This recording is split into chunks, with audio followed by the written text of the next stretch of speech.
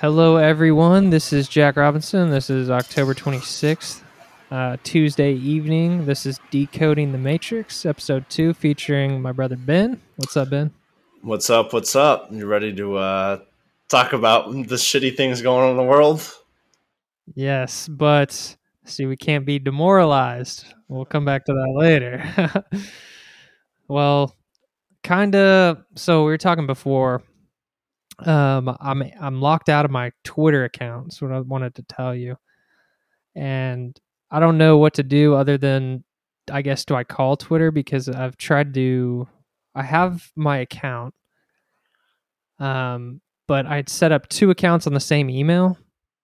And the one that it keeps resetting to is the other one, which was way back when. It was like a sports team account. It was our bowling team Twitter. Oh. That one's been hacked by China already. Yeah, you're done with that one. At least you're. My first Twitter email was Nacho Libre 99. So I don't know what inspired me to come up with that. But good luck getting in contact with Jack Dorsey on getting your account resurfaced. He's too busy censoring the conservative population from Twitter. Yeah, he's actually interesting. He tweeted recently like that we actually have hyperinflation. I don't know if you saw that. I did. I was actually just trying to scroll and find it, but he must have. Oh, yep. He said hyperinflation is going to change everything. It's happening. I feel like he's right. And there's a lot of moving parts here, but I got an email from one of the supplement companies I use claiming that they're going to be increasing the prices. So they gave me a date to lock in like a subscription price. And they mentioned supply chain issues. And how expensive was it going to get? I don't know yet. So it's still at the regular price. They didn't. They just said that it was going to go up eventually. Yeah, I'll actually read you the email real quick. It was an update on pricing and supply chain. Dear Jack, thank you for being a loyal supporter. We do our best to honor your loyalty, which is the purpose of this email today. Over the last 12 months, our cost for raw ingredients, packaging, and shipping have all increased. Our partners have notified us the cost will continue to increase and there will likely be significant supply shortages next year. We have absorbed all costs thus far. In order to partially compensate for the continued cost increase, we'll be raising prices beginning Tuesday, November 2. We want to honor your commitment to us so you can maintain current price, blah, blah, blah. And that's just, I mean, this is a nutritional supplement company, right? Yeah. I mean, these are going to be the types of businesses that we're going to see go out of business because, I mean, unless your only market is the people that are, the fitness, they're super into it. They consider that good a necessity in their life.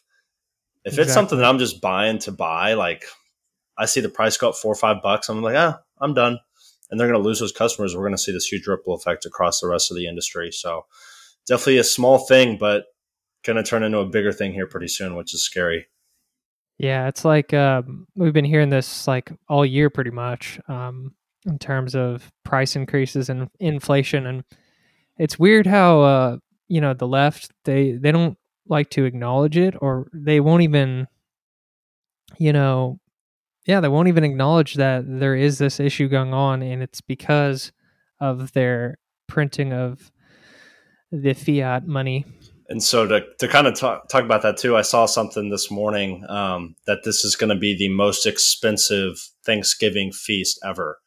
And I'm not sure how it's our fat ass Americans, but yeah, is that because we're fat? I guess depending on like the average serving size and, the things that are considered essential to cook a Thanksgiving meal, which I guess they track annually, this will be the most expensive one ever. So that just kind of shows the, I guess, small, but just like stuff that we don't think about. And sure enough, you're going to have this huge family meal and like, damn, this is a lot more expensive than it was last year.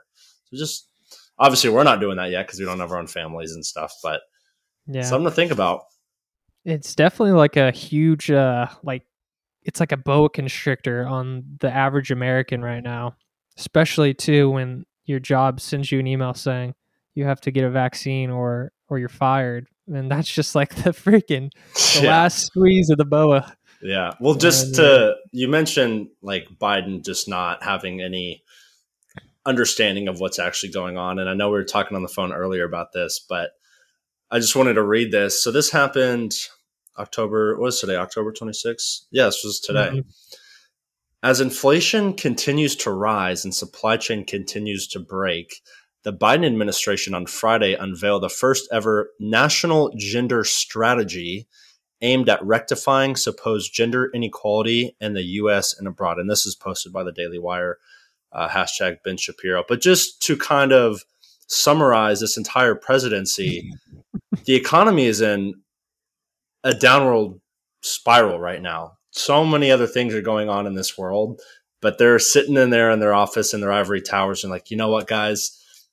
What we really need is a new gender strategy. Like I don't know how we got to this point, but like they're so out of touch with what's taking place in the world. Like walk outside your fucking front door, walk outside the White House or the stage White House that you have where you show your vaccines on there and take a look at what's actually going on. You think anyone gives a rat's ass about a new gender strategy? Come on now. I mean, it's just, again, another distraction to get people to focus on the more inclusive policies that this presidency had promised. And sure enough, they'll never come through with anything that they said they would do. And, you know, here we are just, it's another thing. You know, we don't pay it any mind anymore.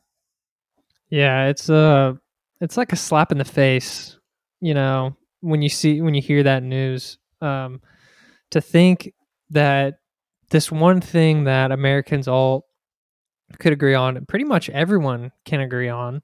I don't think that's a minority opinion, is that gender is, or whatever your sex is determined when you're born, and it's off of your chromosomes, and you can't just decide to switch.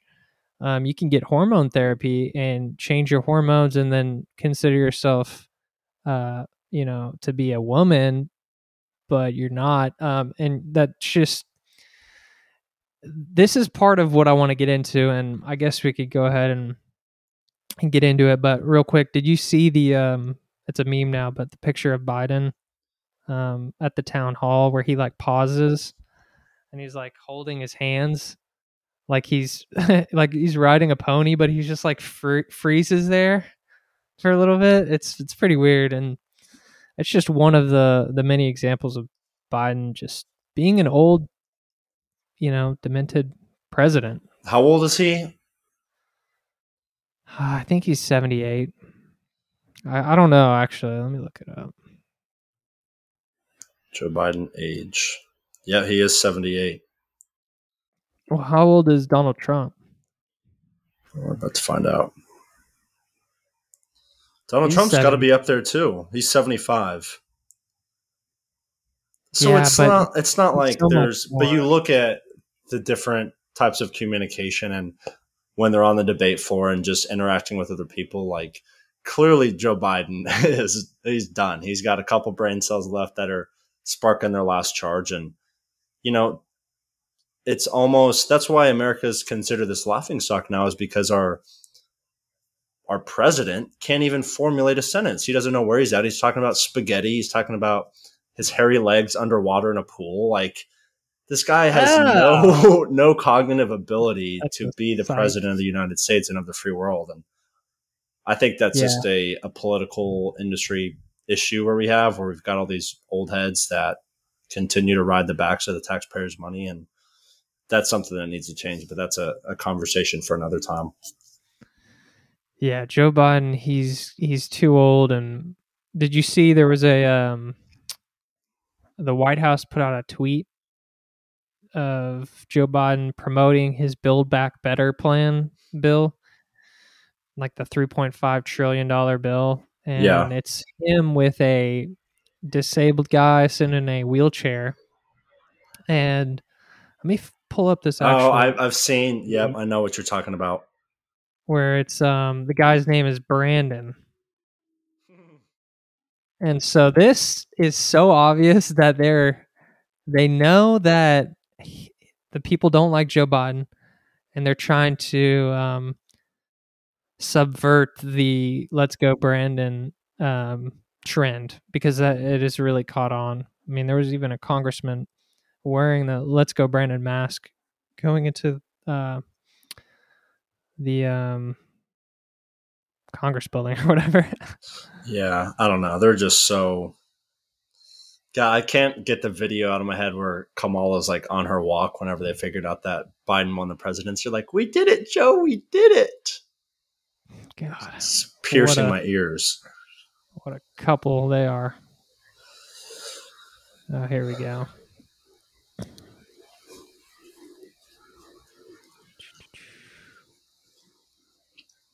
Are you pulling up the? Dude, I didn't even realize. Greg Abbott tweeted, "Let's go, Brandon." They've all done it. Ted Cruz was at the Astros game against the Red Sox on, I don't know, Friday or Saturday, and a fan holding a sign that said "Let's go, Brandon" took a picture with him, posted on Twitter, and Ted Cruz quoted it. So they're all aware. It's just there's nothing that can be done, I feel like. Yeah, Ted Cruz is really he's pretty active on Twitter, isn't he? Yeah, he's gotten in some trouble though. Back during, I guess that was February when Texas and the South had that really big ice storm, and like the energy and stuff was a big issue. He fled to Cancun or Cabo or something like that. Just not a good look. And I'm a conservative. Oh, yeah. I'll say that. Like, it was a bad decision on his part. Because we would say the opposite about, or we'd say the same thing about a Democrat leaving the country during a crisis like that. So you got to hold them both to the same standard. I'd agree. I remember that. It wasn't a good look. I'm trying to find this tweet by the government or the White House. But anyways, I'll find it later. But so I guess we'll transition to, there's this video that kind of went viral. I saw it a couple weeks ago, but it's a former, so this video is in 1985. It was recorded. It was an interview with a former KGB agent named Yuri Bezmenov, if I'm saying that right.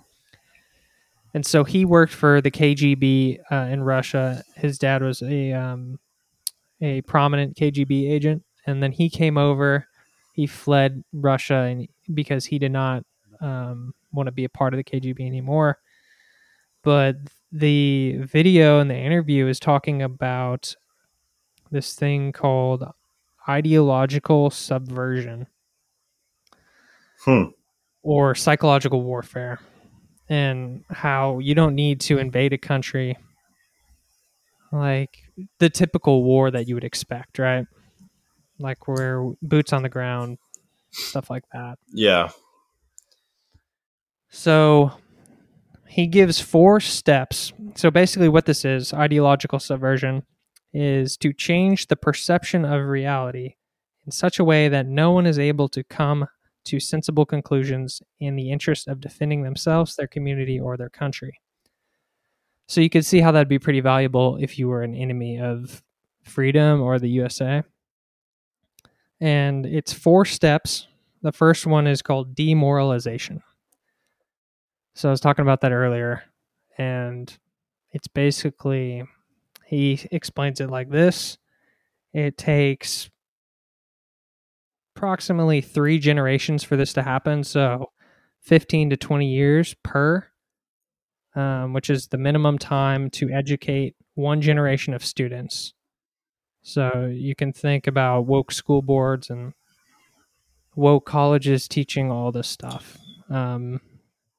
Oh, yeah, I see it says is a process of encouraging unrighteous behavior or encouraging condescension of moral character and belittle those who take a high moral position. And we've seen that unfold where it's turned from, the video, feelings to fact. Yeah, you got to watch the video. It's pretty creepy because it's in 1985, and he said it's already happened.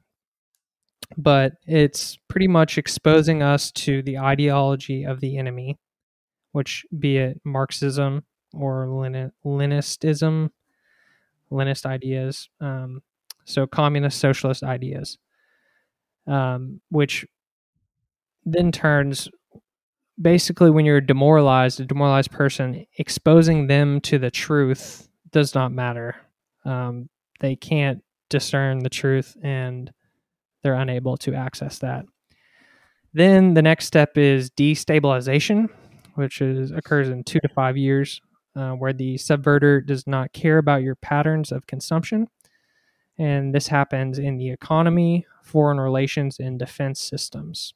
So keep in mind, this guy is a former KGB agent, where they have communism in Russia, and he learned this stuff. Which you can think about the economy, what we're doing overseas, defense systems. I mean, they've all gone woke, and that's part of destabilization. Yeah, anything that distracts society. So, very true. And then, yes, and then there's a crisis period. So this can occur in up to 6 weeks. I was thinking of what our crisis could be, and it might have happened in the past, but pretty much after the crisis, with the violent change of power structure and the economy, you enter a period of normalization where this all becomes normal, and where they're trying to make vaccine passports and social credit scores normal to everyone. And so those are like, to think like people like Alex Jones have been talking about this, how we're in an information war. And there's plenty of people talking about it, but I just thought that was fascinating and very creepy when I saw that video for the first time.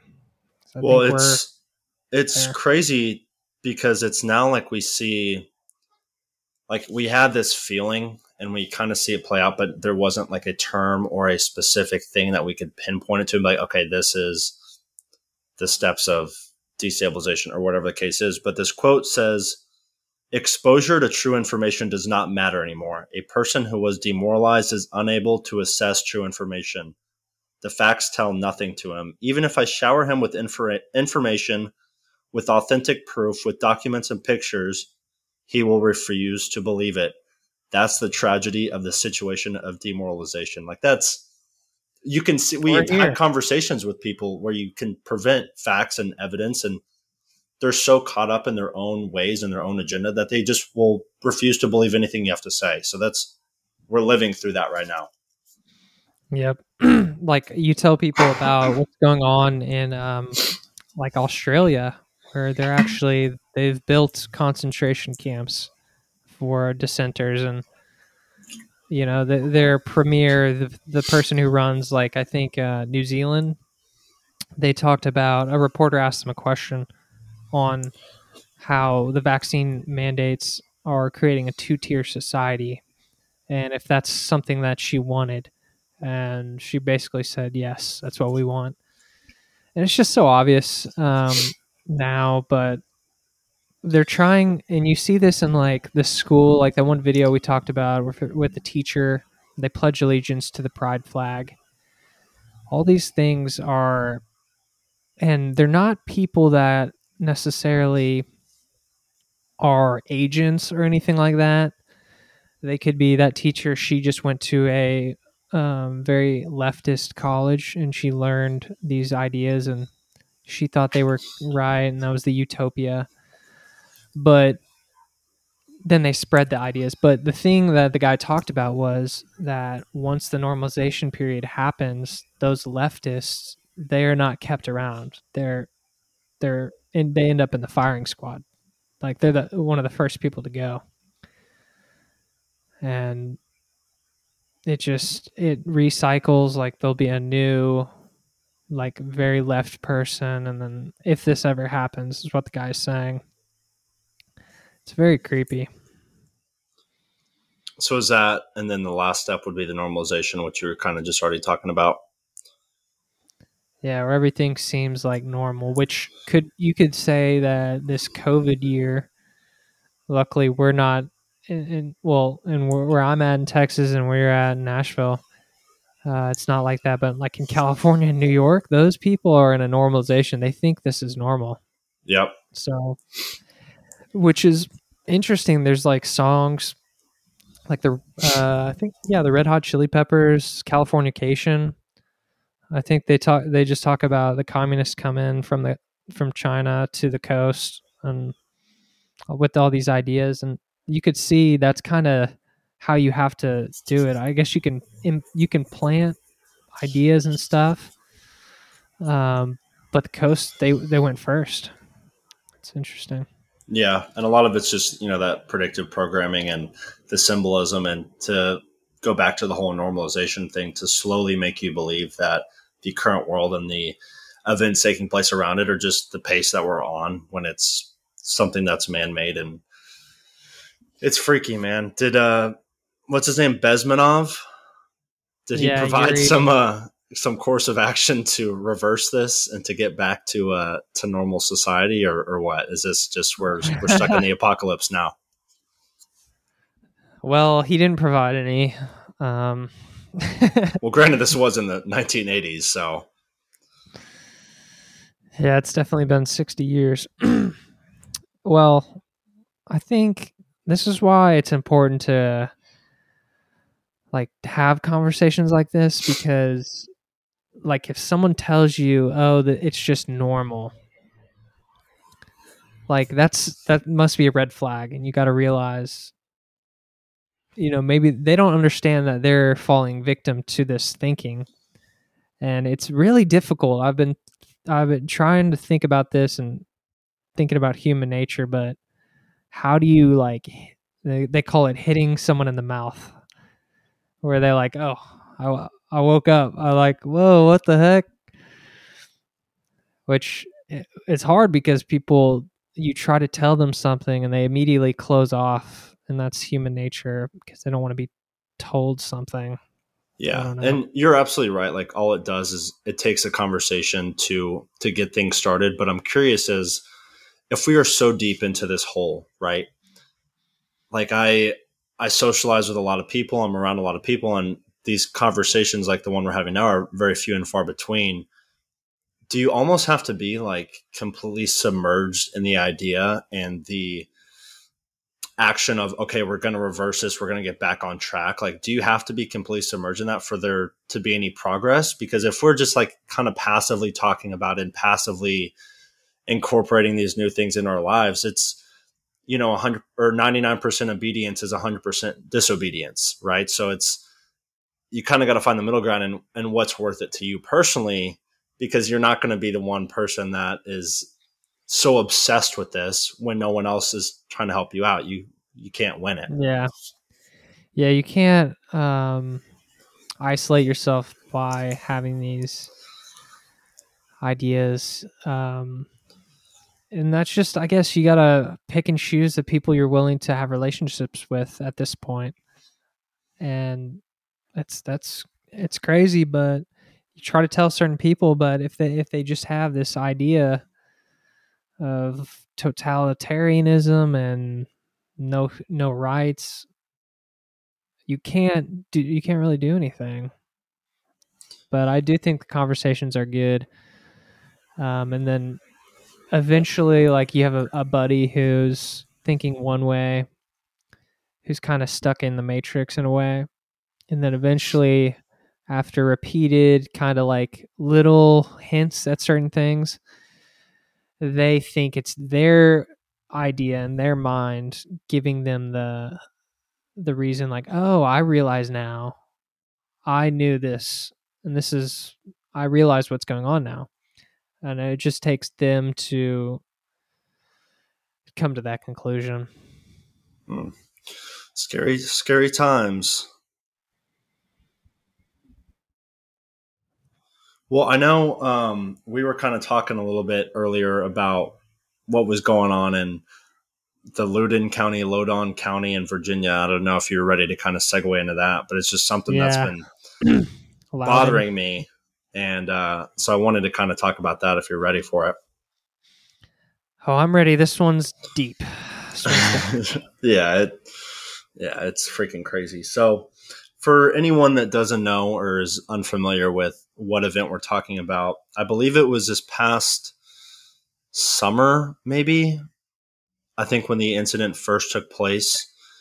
And So I'm sure you guys are familiar with the new transgender bathroom laws and how that varies across different school districts and stuff. But in Loudon County, the school district in Virginia, they had adopted the transgender bathroom. So, I'm a male, but if I feel like a female, then I can walk into the ladies' restroom and do my business in there if I want to. So in this case specifically, there was a 14-year-old girl, and she was in the restroom, and a teen boy, a male, wearing a skirt, walked into the restroom and sexually assaulted her, 14 years old. And the girl, like I said, told her father or told the school district or someone, and they ended up doing a rape kit on her and figured out that she was, in fact, sexually assaulted. And the school superintendent, Scott Ziegler, had denied any record of sexual assault. And it's funny enough, the teen boy that did this to this girl was then transferred to another neighboring school where he committed another act and was eventually arrested. Yeah, did it again. Did it again, and they denied it, and nothing ever happened until Scott Smith, the father of the daughter that was raped or sexually assaulted, was arrested at a school board meeting after he vocalized his anger, and rightfully so, and said he planned on suing the school board, and he was then arrested. So just shows who they're protecting out here, and it's extremely unfortunate. And this is not the first event, and it won't be the last event of a woman or even a male being sexually assaulted because someone decides to go into another bathroom that they should not be allowed into. So it's just an issue that when it first came to the forefront, we knew some bad things would come of it. And, now we're starting to see more public stories and big news stories of the result of it. So it's really scary. Yeah. So I heard about this story, and there's actually, just first off, how tragic a situation. No one wanted that to happen. And you can see how tribal that the school board meetings have gotten in this Loudon County. Specifically, that same school district, they had controversy earlier this year because they had really heated school board meetings about critical race theory. And then they actually suspended a gym teacher who refused to use the students' preferred pronouns. And then this happens. It's a whole lot of bad, and I don't really know what kind of how this happens. It's just, anyways, there's a protest today, I think, where the kids in Loudon County in Briarwoods High School in Virginia, they walked out.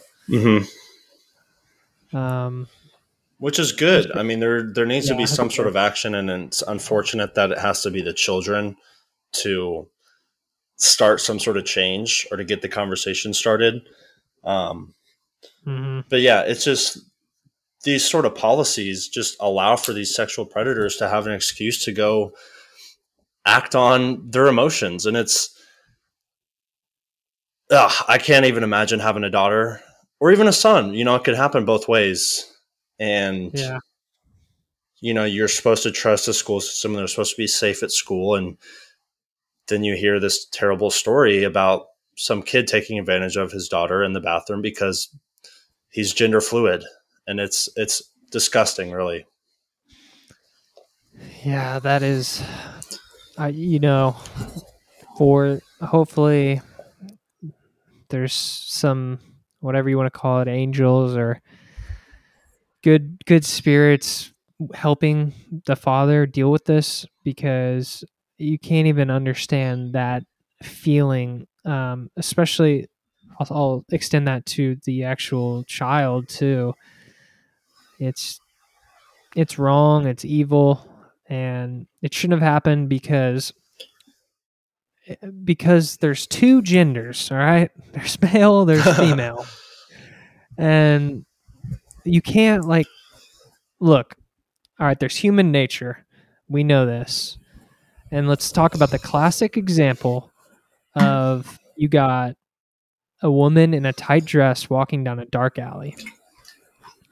I have no issue with a woman doing that, but we have to acknowledge the differences between male and female and human nature where, I mean, we got to blatantly say it that some men have no control over their sexual desire, and they are born with stronger bones generally, and they're stronger, more fitter, they're more able to physically assault a female who more generally is always weaker and can't protect themselves. That's why men have to protect females. And I'm all for independent woman. All right.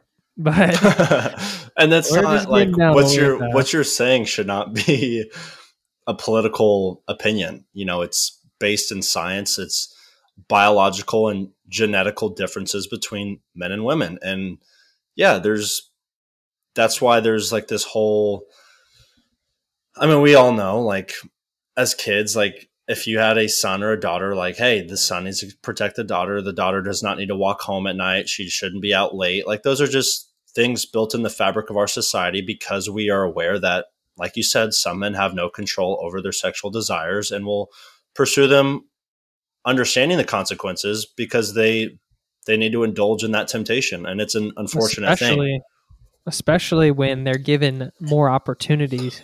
And that provides a great opportunity for someone with mental health issues that wants to assault someone when they're allowed to freely change their gender and go into the female bathroom. And that seems exciting to them. Yeah. And it's not there's a girl in there, and then it's not going to happen every time, but you can see where these opportunities can accumulate. But correct. And it's not to, if you're transgender or you feel more comfortable in a women's bathroom, it is what it is. That's not what we're talking about right now. But these policies that legally grant these individuals the right to choose what bathroom they go into allow for sexual predators, not maybe just a normal transgender person, but allow sexual predators to exploit these policies to take advantage of these men and women. And that's what we're talking about. It's not a transgender issue.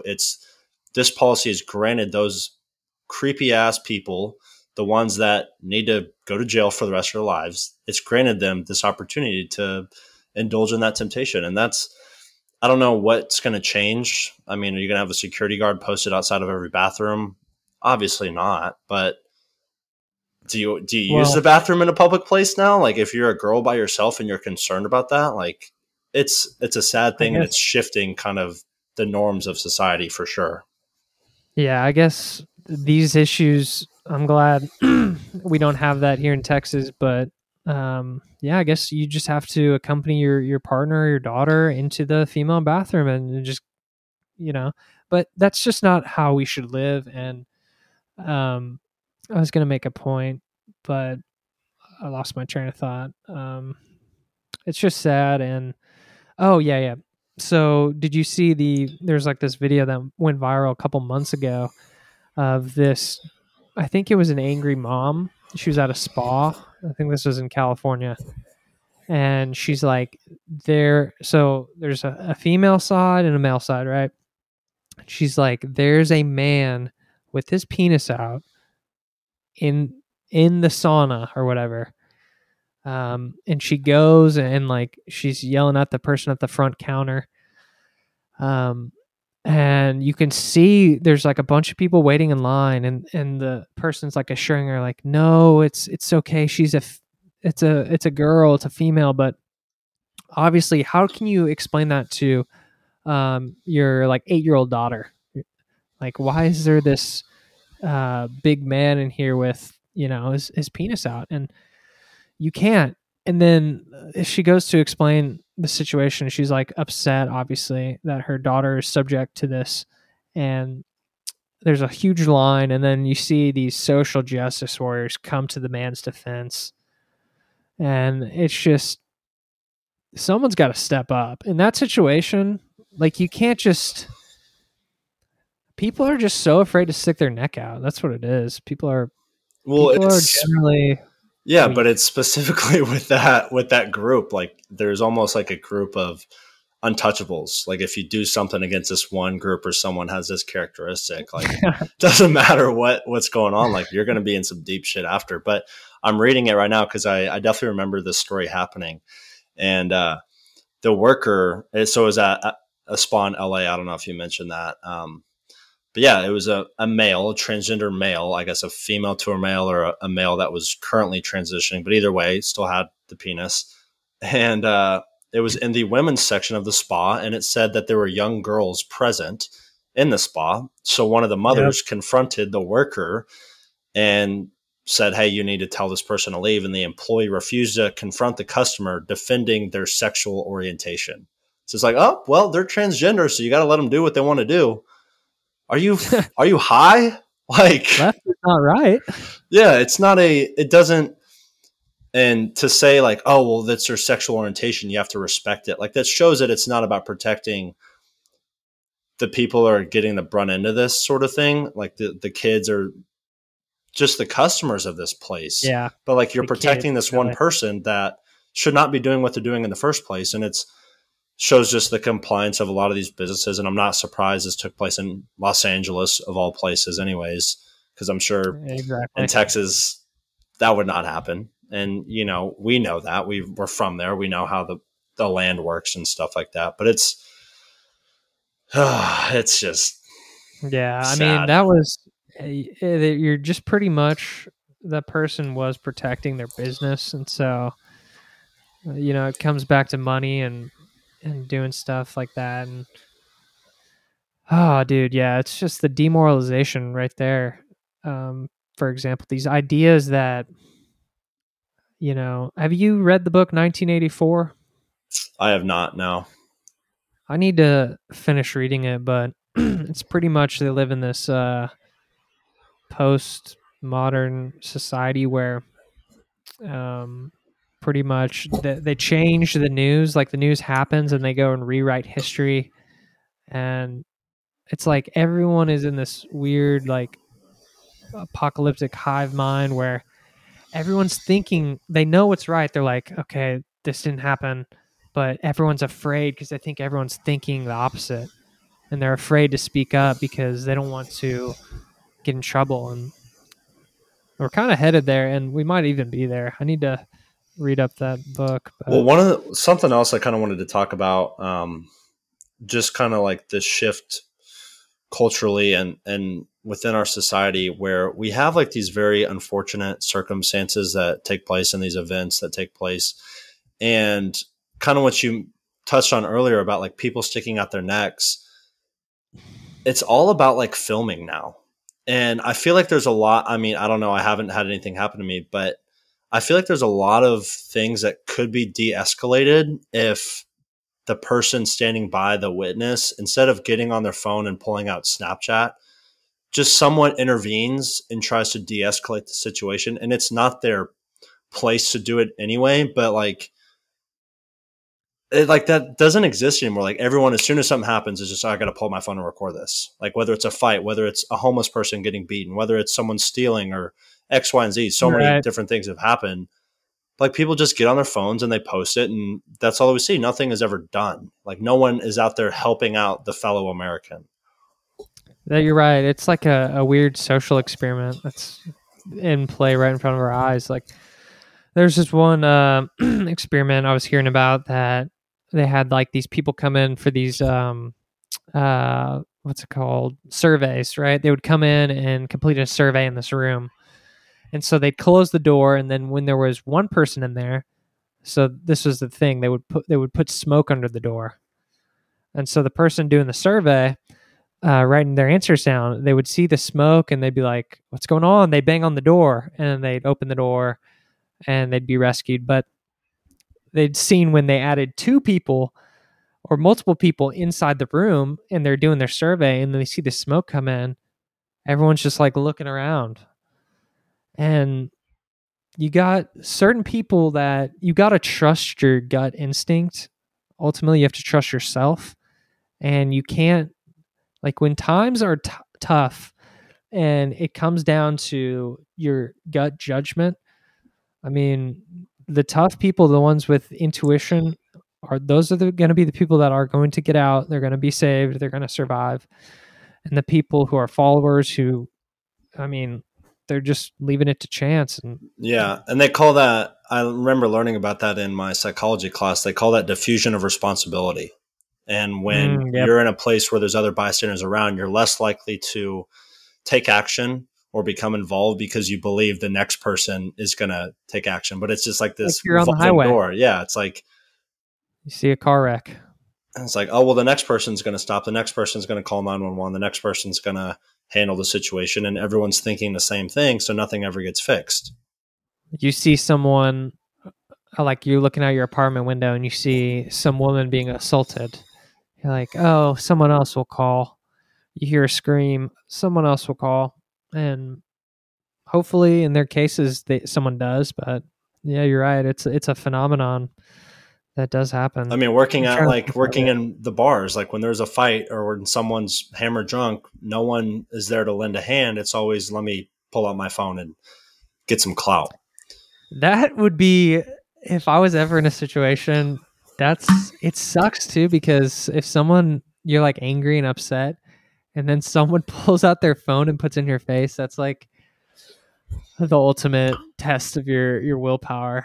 Oh yeah. I mean, we see it all the time now. It's like, I'm filming you. I've got my phone out, and safe to say now, like, it's a good thing to do, because if it's going to come down to a he said, she said, at least you have it on video and you've got evidence and stuff. But if we just put the phone to the side and like just try to de-escalate it ourselves, like, I feel like so many more issues will get solved. But it's all about just like people getting more infuriated, and it's all about their clout. And like you said, have you seen the videos of the paparazzi hiding out and pretty much running up on Kanye? Have you seen those videos? Oh yeah, like fucking TMZ or something. They are definitely the worst. Yeah, they're soulless. They're spineless. Like when you see, it's like Kanye opens his garage. It's like 3 a.m.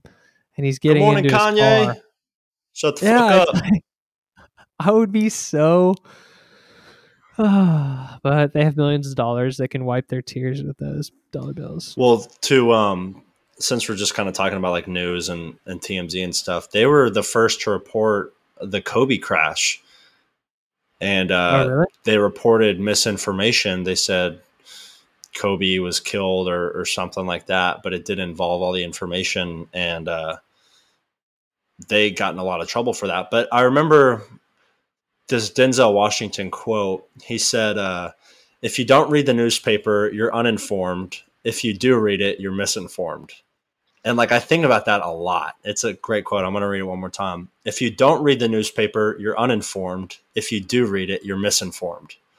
So it's just like controlling the wave of information, and you kind of have to pick and choose like what you listen to and what you hear, and what you act on, because you never know if someone's lying. You never know the agenda. And so it's like we're in a really weird place where you really have to be cautious of that sort of thing. I agree. We're back. Had a little bathroom break. So I wanted to talk about this Alec Baldwin thing a little bit. I know we talked about it on the normal podcast, but out of pocket, shout it out. Out of pocket, shout it out. I don't know when it happened. It may have been Saturday at some point. But Alec Baldwin, during one of his, I guess, shootings for his movie Rust, which they're filming in New Mexico, I believe, he fired a prop gun, believing it was a prop gun, and ended up shooting 2 people, killing one of them. And unfortunately, the woman he killed, Helena Hutchins, I'm not sure if I'm pronouncing that right. The last name is Hutchins. She was the cinematographer, really good at her job from what I've been reading. And just like a really strange series of events. And so I did a little bit more research on it today, and I read that the gun that ended up killing this woman, they used it in a live ammo target practice hours before they actually did the shooting for the movie. So they would go out, because they're in New Mexico, like the desert, they would go out and just shoot like beer cans and stuff. And that same gun was used with live ammunition, and then they bring it back and use it as a prop gun, which seems very unprofessional, obviously against a lot of rules and regulations.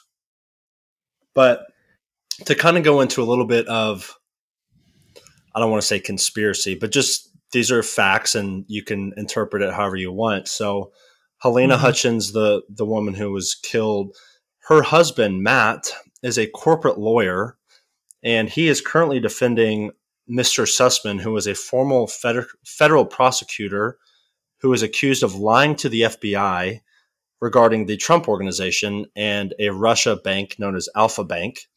And what's interesting about this case is Sussman, who is the man that Mr. Hutchins is defending, said he received his information, which he gave to the FBI, from the Clinton Foundation. And so it's just a strange series of dots that you can kind of pinpoint. It's really random to think that this cinematographer, and hear this is the kicker right here, Helena Hutchins was currently in progress of developing a documentary exposing pedophiles. And you can search this up. This is public knowledge. This is getting weird. Yes. So let me get this straight real quick. So Alec Baldwin shot the gun. It killed Helena.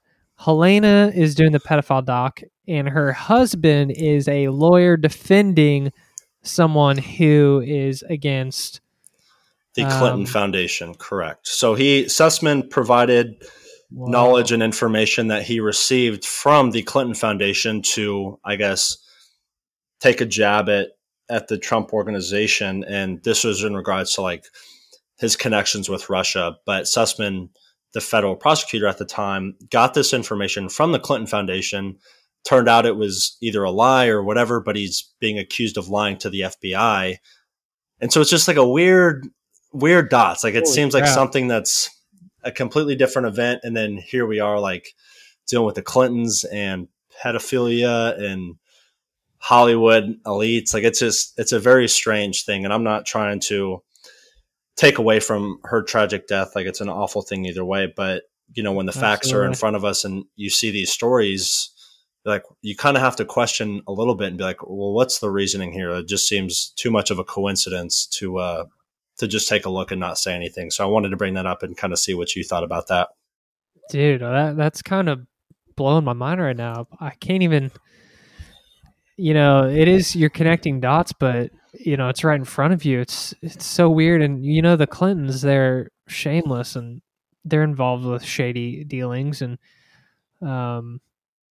God, dude, that is so weird. And to think, so I wonder, does Alec Baldwin, does he have a clean record in pedophilia? I don't know. There's no telling, and I haven't looked into that whatsoever.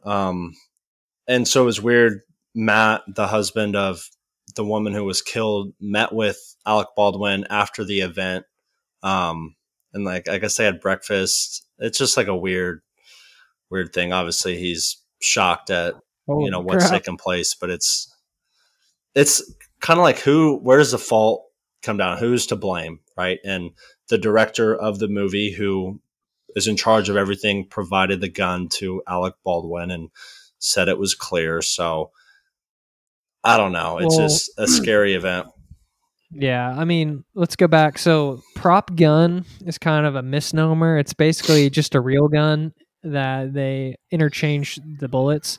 You could take out the bullet, I'm pretty sure, and you shoot a blank round, and that's what you shoot. They're still deadly at close range. Like if you shot a blank into your head, like you'd still die from the explosion, but they're not deadly if you shoot at range, from what I understand. But gun safety, when you shoot a gun, you're responsible for what happens afterwards. So I think Alec Baldwin's ultimately at fault. And especially I think he's done a couple movies where he's shot a gun before. Could be wrong on that, but that's what I've heard. And you just got to know, like, when you're shooting a gun, you got to check and you got to know what you're shooting. Okay. Like a gun, it's not a play toy. It's a real thing. And I think Alec Baldwin's definitely at fault. And you can't say it's ignorance of how to use a gun, because I'm sure they went through proper training, and he's been a movie star for years now. Like I'm sure he's had a gun in his hand at some point throughout any of these movies. And so I don't know how What the do you scene was think? set up. Like, I don't know why he was aiming at her. Maybe she was just filming the shot in front of him and he was shooting off to the side and she was just in the way. Well, It that's just what. doesn't make a lot of sense to me. Yeah. So, from what I've heard, he could have been aiming directly to the left of the camera. Um, and so the person holding the camera, Helena, who got shot, she inadvertently got shot because maybe Alec Baldwin pulled the gun when he shot it, and the trajectory changed from being to the left of her.